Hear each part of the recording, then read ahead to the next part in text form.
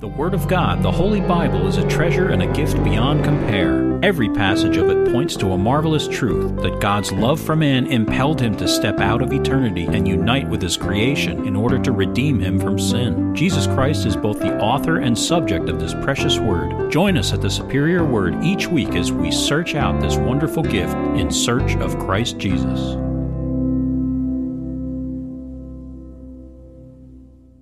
Psalm 63.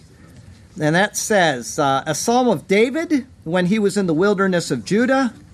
O God, you are my God. Early I will seek you. My soul thirsts for you. My flesh longs for you in a dry and thirsty land where there is no water. So I have looked for you in the sanctuary to see your power and your glory, because your loving kindness is better than life. My lips shall praise you. Thus I will bless you while I live. I will lift up my hands in your name. My soul shall be satisfied with marrow and fatness, and my mouth shall praise you with joyful lips.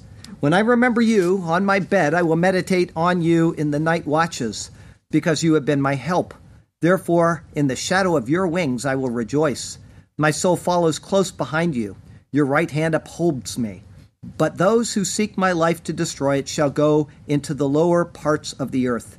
They shall fall by the sword, they shall be a portion for jackals. But the king shall rejoice in God. Everyone who swears by him shall glory. The mouth of those who speak lies shall be stopped.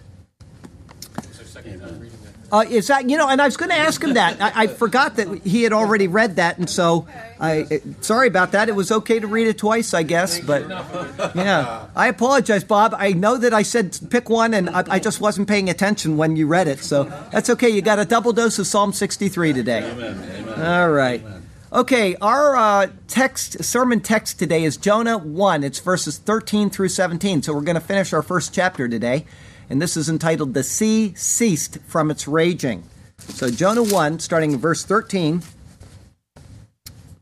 Nevertheless, the men rowed hard to return to land, but they could not, for the sea continued to grow more tempestuous against them. Therefore they cried out to the Lord and said, We pray, O Lord, please do not let us perish for this man's life, and do not charge us with innocent blood. For you, O Lord, have done as it pleased you. So they picked up Jonah and threw him into the sea, and the sea ceased from its raging. Then the men feared the Lord exceedingly, and offered a sacrifice to the Lord, and took vows. Now the Lord had prepared a great fish to swallow Jonah, and Jonah was in the belly of the fish 3 days and 3 nights. The verses in Jonah today will show us once again a truth which permeates the entire Bible. It is that God is pleased with obedience to his word, and that such obedience is displayed in acts of faith. Jonah is being used to make several pictures simultaneously. He's being used to picture Israel, obstinate and contrary to the will of God until the point that all hope is lost. He is also being used to picture the person and work of Christ.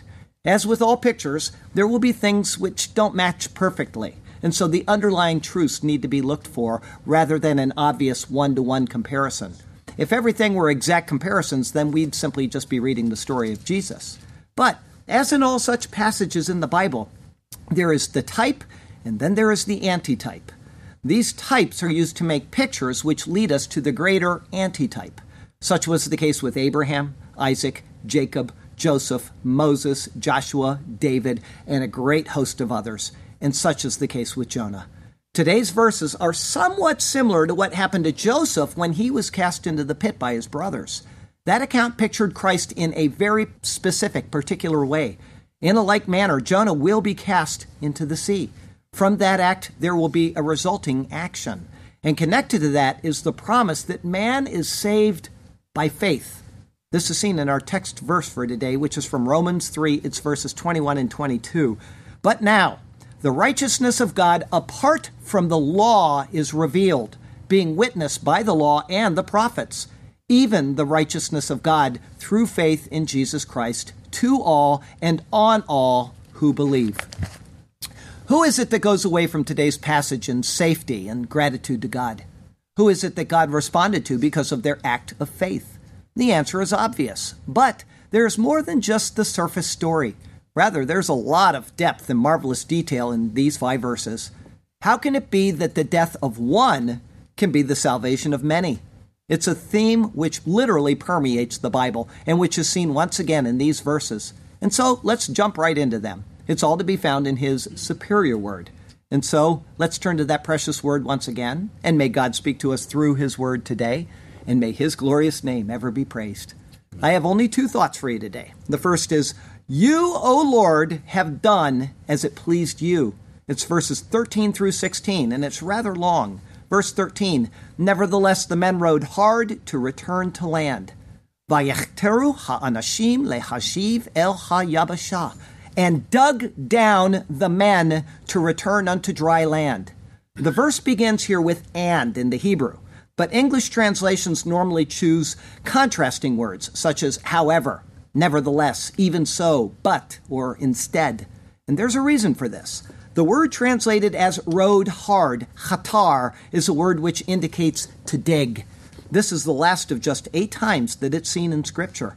It comes from a primitive root which indicates to force a passage as by burglary. This is the only time in the Bible that it's used in this sense.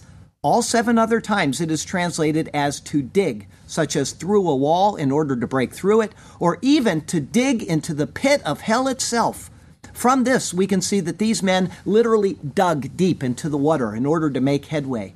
Their sails were of no use to them, and so they resorted to brute force in order to find safe harbor. The choice of the word provides us with mental image of these men literally trying to dig through the walls of the waves as if trying to break out of the tempestuous prison that they are in and into safety. It gives the sense of really working hard on their part. The Hebrew is active and it is alive. It is for this reason that many translations begin the verse with a contrasting word like but in order to set off the words of Jonah from the last verse, which said this. This is from last week. Pick me up and throw me into the sea. Then the sea will become calm for you, for I know that this great tempest is because of me. What we are viewing then is a group of people to whom have been explained the means by which they can be saved from the raging tempest, and yet who are adamant to save their wayward passenger, even at the possible expense of their own lives. In other words, a complete contrast is being shown us between Jonah, who has fled from the Lord in order to not bring a saving message to the entire city of Nineveh, and to these pagans who are willing to risk their own lives for the sake of a single guilty man. The contrast is stark and it is striking. Verse 13 continues, but they could not, for the sea continued to grow more and more tempestuous against them. Velo yakolu ki hayam holek vesoer alahem. And no do they could, for the sea worked and was whirling against them. The same term that was used in verse 11 is again used here in this verse, as the sea continued to work and to whirl into an even more tempestuous rage. It grew more, and no matter what they did, it was a futile effort for them to pursue. Quite often in our own lives, the seas work against us. And it seems that the harder that we fight against them, the more the waves mount up against us. In such cases, it could be that we are not living in accord with the Word of God. These men have been told what will save them, but they have a conflict between their moral stand and what the spoken Word has revealed. In Israel, the Lord mandated the death penalty for certain infractions of the law. The people were not given the choice as to whether they could carry out that penalty or not either. For example, in Exodus 22, we read these words, "You shall not permit a sorceress to live. Whoever lies with an animal shall surely be put to death. And he who sacrifices to any god except to the Lord only, he shall be utterly destroyed." If those laws stood today, would we follow through with their punishment? Obviously not. Nor did Israel. They found that extenuating circumstances, degrading morality, and outright rebellion against the Lord was more suitable to their tastes than obedience to His word. Israel failed in their own storms of trials and judgment for not adhering to the word of the Lord. And these men, despite doing what is noble, will continue to face the waves until they obey the Lord's word. On the other hand, this also doesn't necessarily mean that when such trials come, that we're being disobedient towards the Lord. We can, in fact, have storms while being completely obedient to Him. Instead of trying to make it to a safe harbor on our own, We need to evaluate our lives and align them with the Word. If that is already the case, then we need to come to the Lord with our burden and ask Him to carry us through it. Verse 14, therefore they cried out to the Lord and said, Vayikreu el Yehovah vayomeru, and cried out to Jehovah and said. The words make it apparent that they honestly believe Jonah's words, and it is Jehovah who has sent the storm against them. As Jonah previously explained to them, he is the God of heaven who made the sea and the dry land. They have come to accept this as it was spoken to them, and thus they possess the knowledge that because he is the creator, he is also the one who controls the creation. And so they no longer cry out, every man to his own God, as in verse 5. Rather, they collectively cry out to the true God. The raging of the winds and the billowing of the waves are caused by him. And therefore, Jonah's other words must then also be true. Jonah has brought this plight upon them. In order for it to end, he must be cast over the side of the ship. Verse 14 continues, we pray, O Lord, please do not let us perish for this man's life. Ana Yehovah al na noveda benefesh ha'ish hazeh. We beg of you, Jehovah, no we pray perish for soul the man this. If we step back for a second and look at Jonah as a type of Israel as a whole, compared to the pagans here and elsewhere in the story, we can see the strong and obvious contrast between the two. There is the stubbornness of Israel, but the complete willingness of the Gentiles to accept the word of the Lord, to do what is right, and to acknowledge the sovereignty of God. These Gentiles have only been given a very, very small insight into the nature of the Lord, and yet now they call out to him by name, yielding themselves completely and wholly to him. In their cry, they use a word which is rather rare in Scripture, anah, it being seen just 13 times in the whole Bible. It is a contraction of two other words, ahava, which means love, and na, which means basically please. In essence, I beg of you. It is a begging which would come from the soul of a man in a deep and heartfelt petition. The word is directed to Jehovah, understanding that he alone can grant the petition which has been made. This is the only time that this word is used by someone outside of the covenant line of the people of Israel. Despite being pagans, their cry to Jehovah is heartfelt and it is sincere. The petition is for the sake of their own lives being granted to them for complying with the spoken word against Jonah, which will result in the taking of his life. What is known to them is that in the taking of another's life, their lives would thus, under normal circumstances, be forfeit. Though pagans and outside of the covenant line who lived under the law of Moses, the memory of what was spoken to their ancestor Noah remained with them. Here's what Noah was told in Genesis 9, verse 6. Whoever sheds man's blood, by man his blood shall be shed. For in the image of God he made man. Understanding the consequences of this, they now beg for mercy. Verse 14 continues, and do not charge us with innocent blood. Ve'al titen alenu dam naki, and not lay on us blood innocent. The adjective naki, or innocent, was first used in Genesis 24, verse 41. This is the last time that it's going to be seen in the Bible. It indicates being blameless, exempted, or free from guilt. Here we see a foreshadowing of the work of Christ. Pilate washed his hands and declared Christ innocent, as is seen in Matthew 27, verse 24. When Pilate saw that he could not prevail at all, but rather that a tumult was rising, he took water and washed his hands before the multitude, saying, I am innocent of the blood of this just person. You see to it. That's going to become more important as we go through the rest of the book of Jonah. They see Jonah's blood as innocent, and yet they understand that he must die in order for them to live.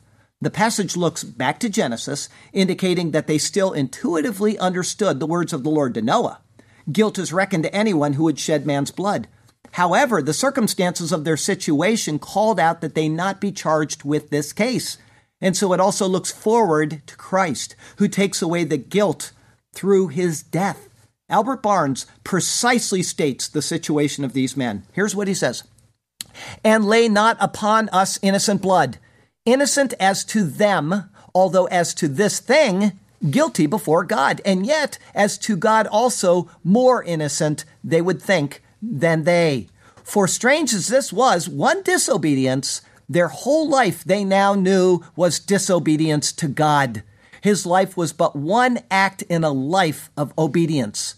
If God so punishes one sin of the holy, speaking of Jonah, where shall the ungodly and sinner appear? Terrible to the awakened conscience are God's chastenings on some, as it seems, single offense of those whom he loves. Though Christ Jesus never sinned, it was reckoned to him as if he did. To these men, they saw Jonah as innocent towards them, even if counted guilty before God. In the imputation of our guilt to Jesus Christ and his righteousness imputed to us, we see how the perfect Christ corresponds directly to the guilty Jonah.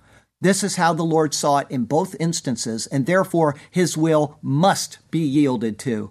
This is next explicitly stated. Verse 14 continues, "For you, O Lord, have done as it pleased you. Ki ata Yehovah ka'asher chafatzta asita. For you, Yehovah, as pleasing to you, you have done." The words are robust and they are impressive. They acknowledge that everything has been according to the will of the Lord. The storm arising, the casting of the lots, the words of Jonah concerning what had happened to him, all of it is as it was directed by the Lord. This word is the same word found in Isaiah 53, verse 10, where it said, "It pleased the Lord to bruise him," speaking of Christ's passion before he was nailed to the cross. We are seeing the work of Christ in type and in picture. In the Hebrew, the actions are described with three simple words, and yet they form a profession of faith as great as any found anywhere else in all of the Bible. As is pleasing to you, so you have done. Their words are reflective of the words of the psalmist, who was certainly, like each of them had become, a man of faith. Here's what it says in Psalm 135, "For I know that the Lord is great, and our Lord is above all gods. Whatever the Lord pleases, he does, in heaven and in earth, in the seas and in all deep places." Because the Lord is sovereign, we have but two choices. We can either yield to his will, or we can buck against it to our own harm and our own shame. The sailors, having become men of faith, conformed their actions according to his will. Again, the words of Jonah are given to show us the stark contrast between Israel and the Gentile people of the world. Contrast their lives, for example, to Manasseh, the king of Judah, who only lived a very short time later. Here's what it says about Manasseh. "Moreover, Manasseh shed very much innocent blood till he had filled Jerusalem from one end to the other, besides his sin by which he had made Judah sin in doing evil in the sight of the Lord." In the account of Jonah, pagans had concern over a single life, but Manasseh shed innocent blood without a second thought. In the New Testament, we see another contrast. Not only was Jonah innocent in their eyes, even more, he was a prophet of the Lord. They risked their lives to save him, and when they finally had no remedy, they begged for pardon from the guilt of his blood. Jesus speaks out this contrast between their actions towards the Lord's prophet and those of the people of Jerusalem. Here's what he said, "O Jerusalem, Jerusalem, the one who kills the prophets and stones those who are sent to her, how often I wanted to gather your children together as a hen gathers her brood under her wings, but you were not willing. See, your house is left to you desolate. And assuredly I say to you, you shall not see me until the time comes when you say, blessed is he who comes in the name of the Lord." If you understand what I'm saying, is that these men had regard for the prophet's life, and yet the people of Jerusalem had no regard for the lives of the prophets, whom they stoned, who they killed, whom they sawed in two, and all of the other things that they did to them. The contrast is being made for us to see what is going on in redemptive history. And while we're talking about the guilt of innocent blood, I might as well bring up our own guilt. For 44 years, we have been swimming in a pool of blood, to the tune of almost 60 million lives murdered through abortion. The guilt of this nation, and especially the Democrat Party of the United States of America, reeks literally to heaven. May God help us to open our eyes and to see and to turn from what we are doing. I pray that our new leaders, the leaders of this nation now, will do everything they can to end all of the funding to these devils and to overturn the horrifying and ungodly law which has made us ripe for God's judgment. Verse 15, "So they picked up Jonah and threw him into the sea. Vayisu et Yonah vetiluhu el hayam. And they lifted up Jonah and cast him forth into the sea." For the fourth and last time in the book of Jonah, and also for the last time in the Bible, the word tool or hurl is used. It was used in verse 4 when the Lord hurled the great wind upon them. It was again used when the sailors hurled their cargo overboard. And then it was used by Jonah to tell those same sailors what they were to do with him, hurl him over. Now, all the hurling at sea is over. The reluctant sailors took the necessary action, and the matter was resolved. We must ask why, though. Why is it so specific concerning lifting up Jonah? In verse 12, Jonah specifically told the sailors to lift him up and cast him into the sea.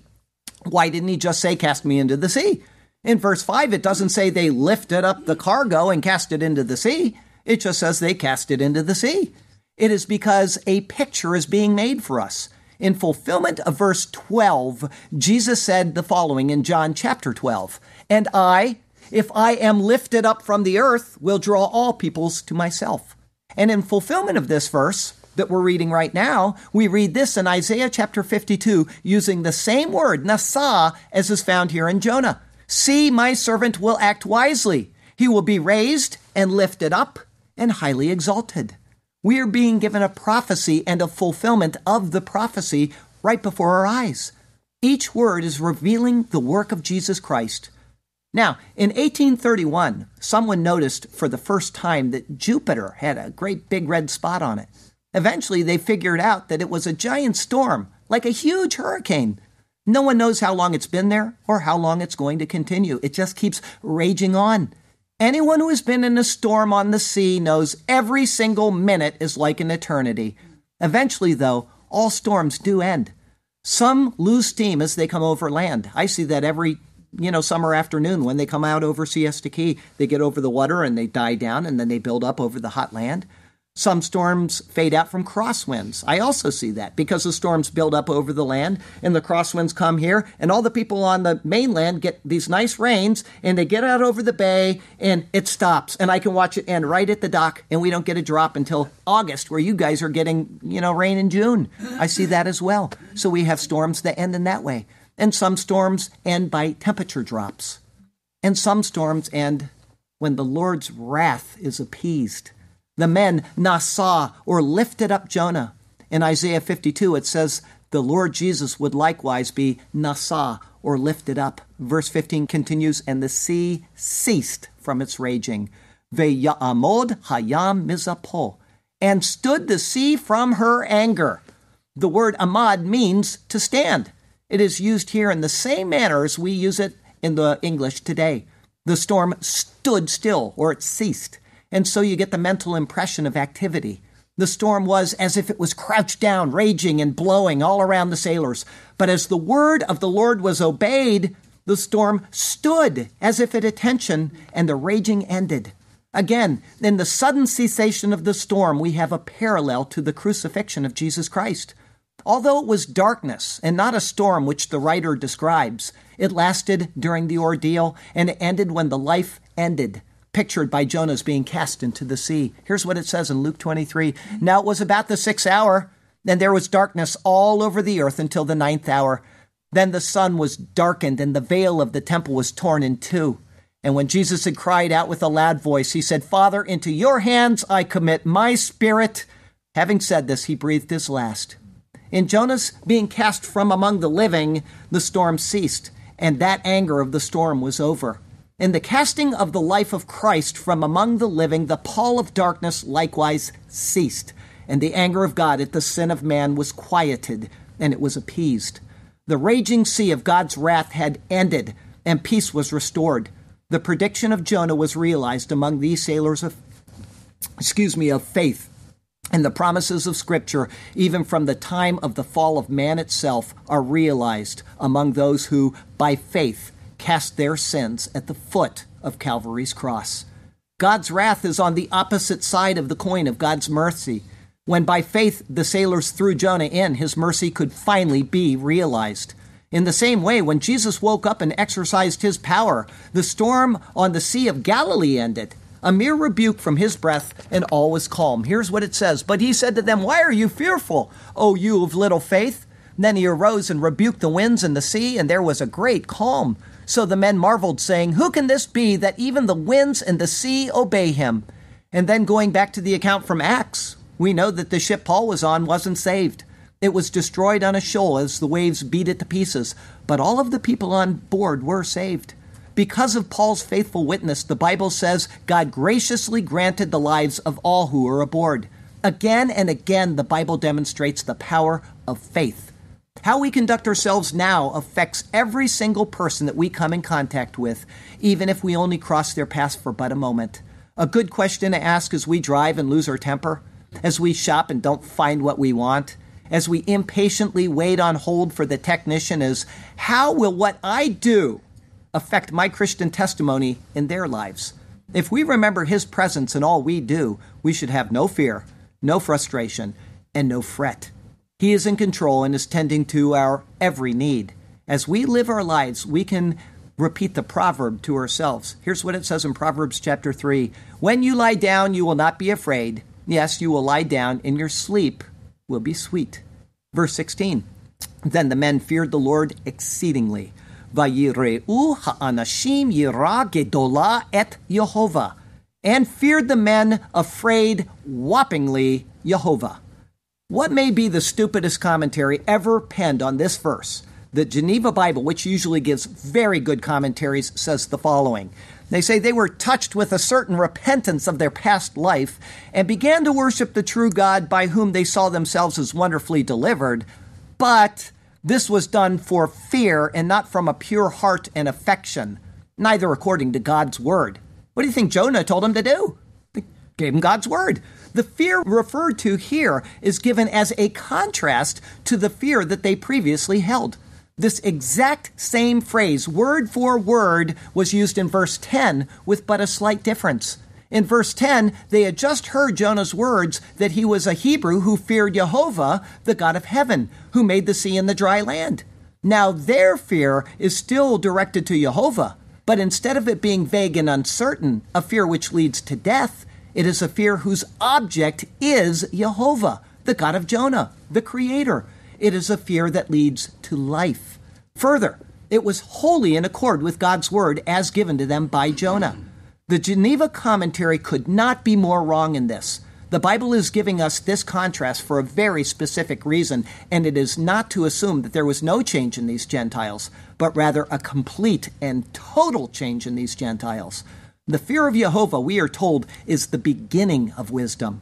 They have started on their journey through the fear of Jehovah with a pure heart and a directed affection. This brings us back to the word yain, or wine, which is related to the name Yonah, or Jonah, which we evaluated at the start of this adventure. As we saw, vineyards represent the cultural side of humanity. There are various vineyards, which are various cultures. Vineyards produce grapes or cultural expressions, and these are mixed together through a mashing process to produce wine. In the Bible, wine then symbolizes the merging together of these expressions into a result. The thing that ought to happen can happen, symbolized by the wine. It is as if an act of reasoning is occurring and an intended result is realized. It is, as Abarim says, as if we are seeing wisdom as wine drawn from the grapes of observations and deductions. Like a dove, which is what Jonah's name means, like a dove, Jonah's adventure has so far vacillated. But in the course of the events, the minds of the people are changed, just like wine is changed, and the redemptive process of God is revealed. Jonah is being equated with what his name means, dove. But the root of his name and the variations of it are being drawn together by God to tell us a story. Just as Jonah was the means by which these Gentiles have come to know and to fear Jehovah, so Jesus, as the fulfillment of the picture, is the means by which the Gentile world, once on the raging sea of chaos, is brought to the peaceful waters of rest in the knowledge of the true God. The sailors had seen the marvelous power of the Lord as it worked in relation to Jonah. The disciples with Jesus and the men aboard the ship with Paul had seen the marvelous power of the Lord as it worked in relation to Christ and the message of Christ. In each circumstance, the words of the psalmist are fulfilled. Here's what the psalmist says in Psalm 148. Fire and hail, snow and clouds, stormy wind, fulfilling his words. In order to effect his word in the lives of others, he even uses the elements to do so. And his bidding is completed and his word is fulfilled. Verse 16 continues, and offered a sacrifice to the Lord. Veyizbechu zebach leYehovah. And they sacrificed sacrifice to Jehovah. What the sacrifice was is not said, and thus it is not important what it was. It doesn't make any difference. And yet scholars will argue over this as if they were standing right there on the ship and watching these events unfold. Some argue that they had live animals on board and they used them as sacrifices. Some argue that no, they'd already thrown the cargo over, and so that wouldn't be possible. It's all vain. It's all useless conjecture. In the Bible, the zebach, or sacrifice, is not limited to animals. They very well may have sacrificed animals on that ship, but it could be a meal offering. It could be a sacrifice of joy. It could be a sacrifice of a contrite and broken heart. It could be a sacrifice of righteousness, or it could be a sacrifice of thanksgiving. The word zebach is used to describe every one of those in Scripture. Whatever they chose to sacrifice, it was to the Lord and not to the false gods they once prayed to. They had, in essence, come to the foot of the cross to worship the true Lord of all. Verse 16 continues, and took vows. Vayideru nedarim, and vowed vows. The sacrifices were made as right now offerings to Jehovah. They were directed to him with hearts of contrition, in joy, with thanksgiving, and as a righteous oblation to him. The vows, on the other hand, were made as future conduct towards him.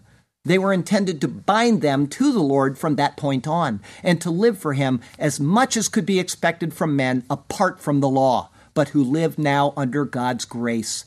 The man in the foxhole facing death will inevitably make vows to God. How many will he later act on? I once listened to a man who was in World War II. He saw another man ordered to move forward and to take out a machine gun nest. The guy charged forward and was shot almost immediately. As he lay there dying, he recited the words of the 23rd Psalm. The man in the foxhole asked the Lord to give him the same type of faith, and he made a promise to God that if he survived, he would dedicate his life to the Lord. When he arrived back in Texas, he planted numerous churches, but even after tirelessly working throughout his remaining years, he felt he had not done enough in repayment to the Lord. He had made a vow. He kept it. It's an important lesson for each one of us. We need to remember to fulfill our vows when we make them. This theme is repeated throughout the Bible, and it is something that God expects of us. Here's what it says in Psalm 76. Make vows to the Lord your God and pay them. Were the book to end at this point, we could look at the story in one of two ways. That God's plans were thwarted towards the Ninevites because Jonah was cast over and died. Or we could look at it that God's plans were actually directed all along to those who sailed with Jonah, bringing them to salvation in the Lord. However, we need not speculate because this is not the end of the story. Instead, God's plan wasn't only for the men on the ship, but for those in Nineveh as well. In the Hebrew text, just so you know, Jonah chapter 1 ends with verse 16. Verse 17 actually starts chapter 2. How the oceans rage and the winds blow so strong. There is no way for us to safely reach the shore. When will come relief? The tempest will last how long?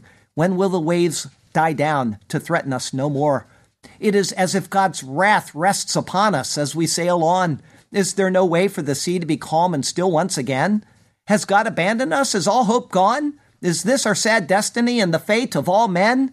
No, for in one mighty act the seas have quieted and are still. When the Lord was cast into the turbulent sea, in his death Christ Jesus had fulfilled God's will and brought us once again to a place of peace and tranquility.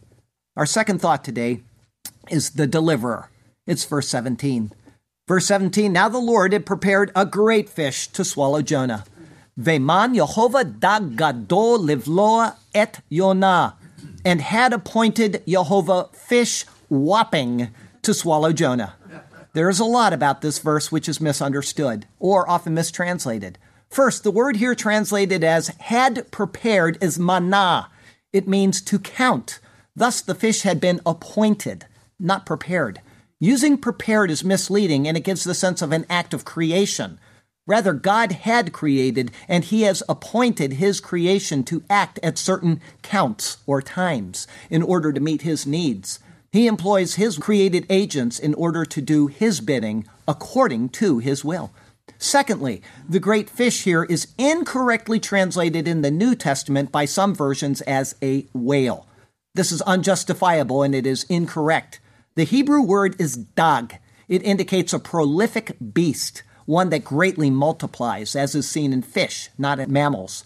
Great studies have been done on this, which if you want to learn more, just go browse the internet and you can learn all about that. This was probably a sea dog or a type of shark which is found in the Mediterranean Sea.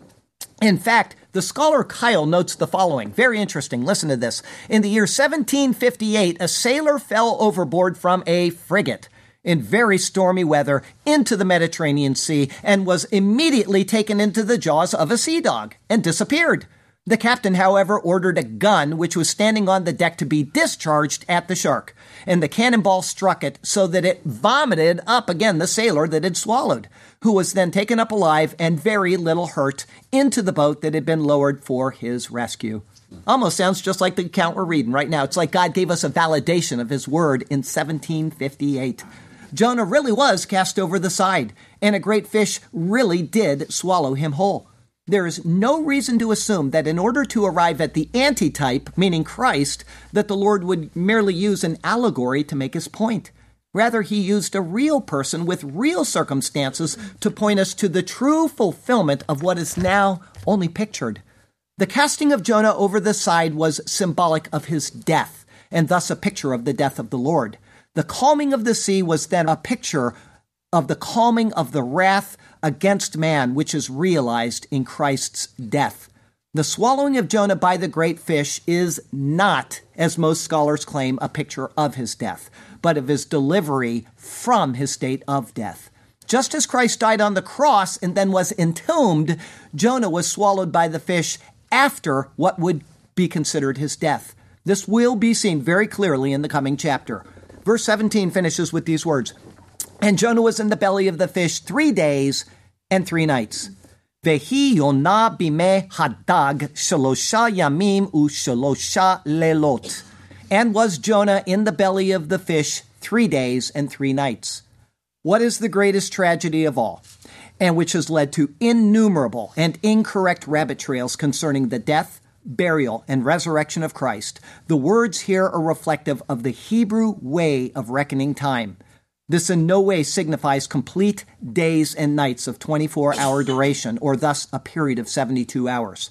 For example, in Esther 4, verse 16, we read this, "Go, gather all the Jews who are present in Shushan and fast for me, neither eat nor drink for 3 days, night or day. My maids and I will fast likewise, and so I will go to the king, which is against the law, and if I perish, I perish."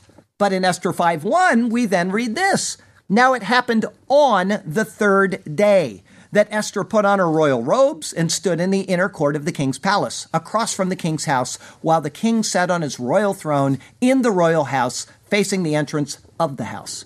It was the 3rd day from the proclamation, not the 4th or even the 5th day from it. From the first page of the Bible onward, Hebrew has no single word to express what we would consider a natural day. The time here can express a whole day or part of 1 day or 2 days or whatever. We do this all the time in our own language as well. I might say that I will be out of town for 3 days when I leave on Monday afternoon and return on Wednesday morning. I was, in fact, gone 3 days, just not 3 full days. And if you count it, I was really only gone about a day and a quarter. I also might say that I have worked for 10 days, night and day, in order to finish a project. This doesn't mean that I worked the entire time, but that the entire time was consumed with my work. Okay? This is how Hebrew time is reckoned in the Bible. It is no different than how the Bible records such things, and the Jewish audience of Matthew, the book of Matthew, would understand this. The same account in the book of Luke concerning Christ's time in the tomb reads differently from Matthew because it is given to a different audience. This becomes important in correctly identifying the time and the day that Christ was crucified and the time and the day that he arose. 13 times, 13 in the New Testament, it says that he rose on the 3rd day. As he rose on a Sunday, the very simplest way to resolve this is to count back from the 3rd day. Sunday is 1, Saturday is 2, Friday is 3. However, though much more complicated, this timeline is confirmed through a proper study of the gospel records, and which I will include at the end of the written sermon, which is available online, and at no extra charge, too. Okay? When you're reading that analysis, I break it down very clearly and very succinctly, but I would like you to know that if you go to the term preparation day, it's a term which is used in all 4 gospel accounts, and I've never seen anybody do this. I just sat down and I was reading. I said, well, that same term is used in all 4 accounts. Go to the term preparation day and you can come to no other conclusion than that Christ was crucified on Friday. He was resurrected on Sunday. No other scenario works. Use the term preparation day, and I've got it online. You can read it there. Understanding this, Jonah's time in the belly of the fish could have been less than 72 hours and yet still fulfilling the required sense of the Hebrew reckoning of time. What is important, again, is the type and the antitype, all of which point to Christ. Everything about the narrative is giving us clues of other things. The work of Christ, the bringing in of the Gentiles to the Lord by mercy, grace, and faith, the stubbornness of Israel against the Lord, and the willingness of the Gentiles to receive him. Redemptive history is being revealed to us in a marvelous snapshot in the book of Jonah. It is as if a trial is being held. The ship becomes the courtroom, the sailors become the jury. The raging winds and the storm are the accusers. The Lord's prophet is the accused. The sea is the instrument and the pit of death. The fish is the deliverer from death and the womb of life. And behind it all is the hand of the Lord directing this beautiful story. If you're a Jew or if you're a Gentile, a male or a female, if you're a businessman or a drug addict, if you're a prostitute or a housewife, no matter what your race, creed, or culture, you will also face a trial as an accused. You can face it alone, or you can face it with one who has already stood in your place, willing to take your sentence upon himself. The sailors found this out. They were given the word of the Lord, pick me up and throw me into the sea. For a time, they strived to save themselves, digging hard into the waves in order to return to the shore. That is works-based salvation, and it will only lead to greater rage from God, just as we saw in the story. But they finally yielded to his word, and they came to the cross where the innocent was to die for the guilty. They called out, "O Lord, please do not let us perish for this man's life, and do not charge us with innocent blood." All men will be charged, all of us. But the question is, will it be in our own guilt or in Christ's righteousness? Only he is innocent. Their final words were, "For you, O Lord, have done as it pleased you." Only in the death of Jesus Christ, and I mean only in the death of Jesus Christ, is God pleased.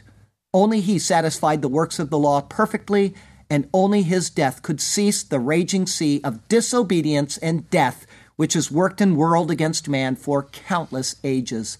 Only he, only he. Now the choice is yours.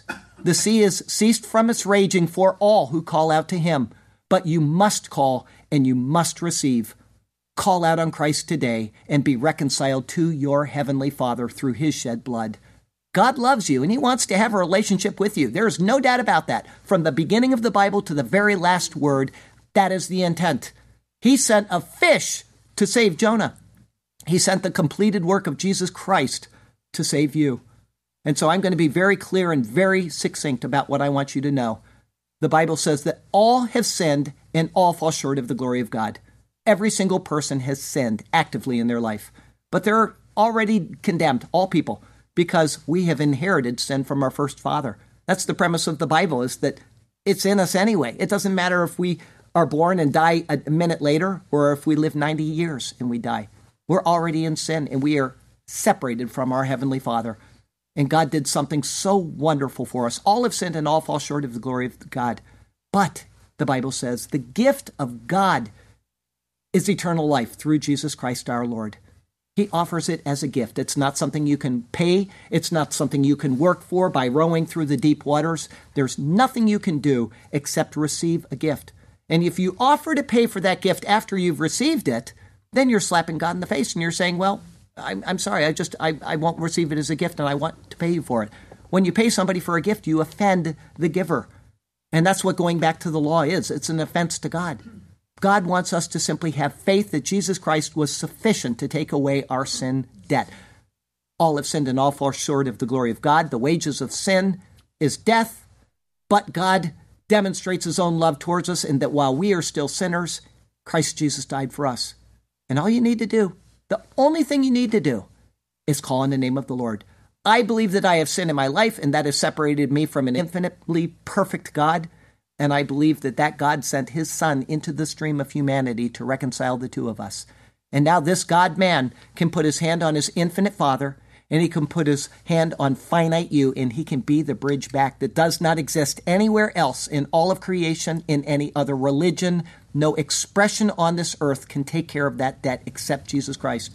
So if you have never called on him, I would ask that you would do it today. That you would say, I need Jesus. I accept Jesus. I receive him. And it says that you will be sealed with the Holy Spirit of promise, the guarantee that you will be granted that eternal life that the Bible speaks of. And all of this pain, all the people that had to leave halftime today, after the prophecy update, we have 4 people that went home, I think, because they have bad pains in their back. They've got this problem.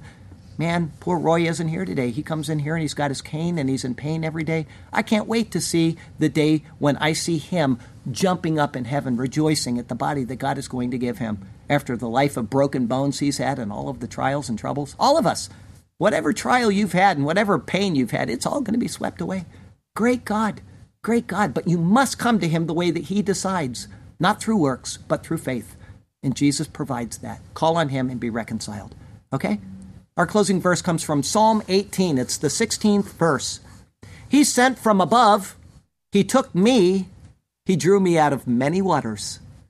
Next week is Jonah 2. We're into a new chapter now. It's verses 1 through 4. Yes, from out of the place where after he had died, it's entitled, Out of the Belly of Sheol, I Cried.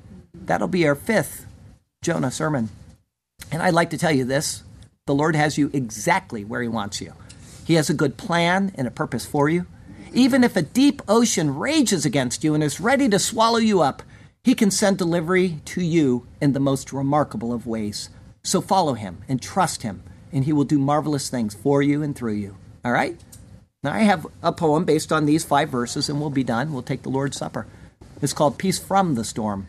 Nevertheless, hard the men rowed to return to land, their efforts almost furious, but they could not, as the events clearly showed, for the sea continued to grow against them more tempestuous. Therefore they cried out to the Lord and said, O Lord, please do not let us perish for this man's life, we pray, and do not charge us with innocent blood when he is dead, for you, O Lord, have done as it pleased you here today. So they picked up Jonah and threw him into the sea, and the sea ceased from its raging completely. Then the men feared the Lord exceedingly. Surely they quivered and shook, and offered a sacrifice to the Lord, and also vows they took. Now the Lord had prepared a great fish, Jonah to swallow, and Jonah was in the belly of the fish 3 days and 3 nights. There in the great fish's belly he did wallow.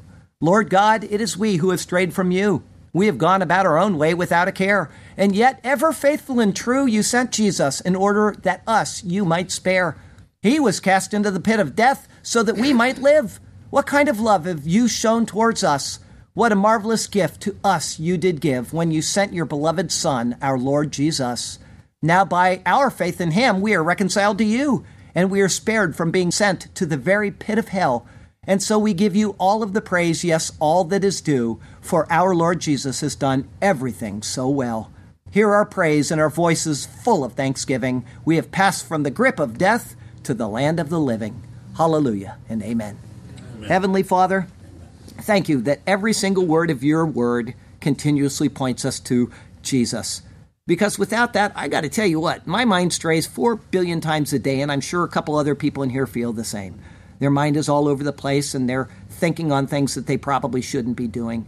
But you've given us your word to continuously refresh us and to continuously remind us of what you have done for us in the stream of human history. And if we can just remember the simple words, let us fix our eyes on Jesus, all will be well. We will be doing what is right and proper. Help us to remember that verse and to think on it.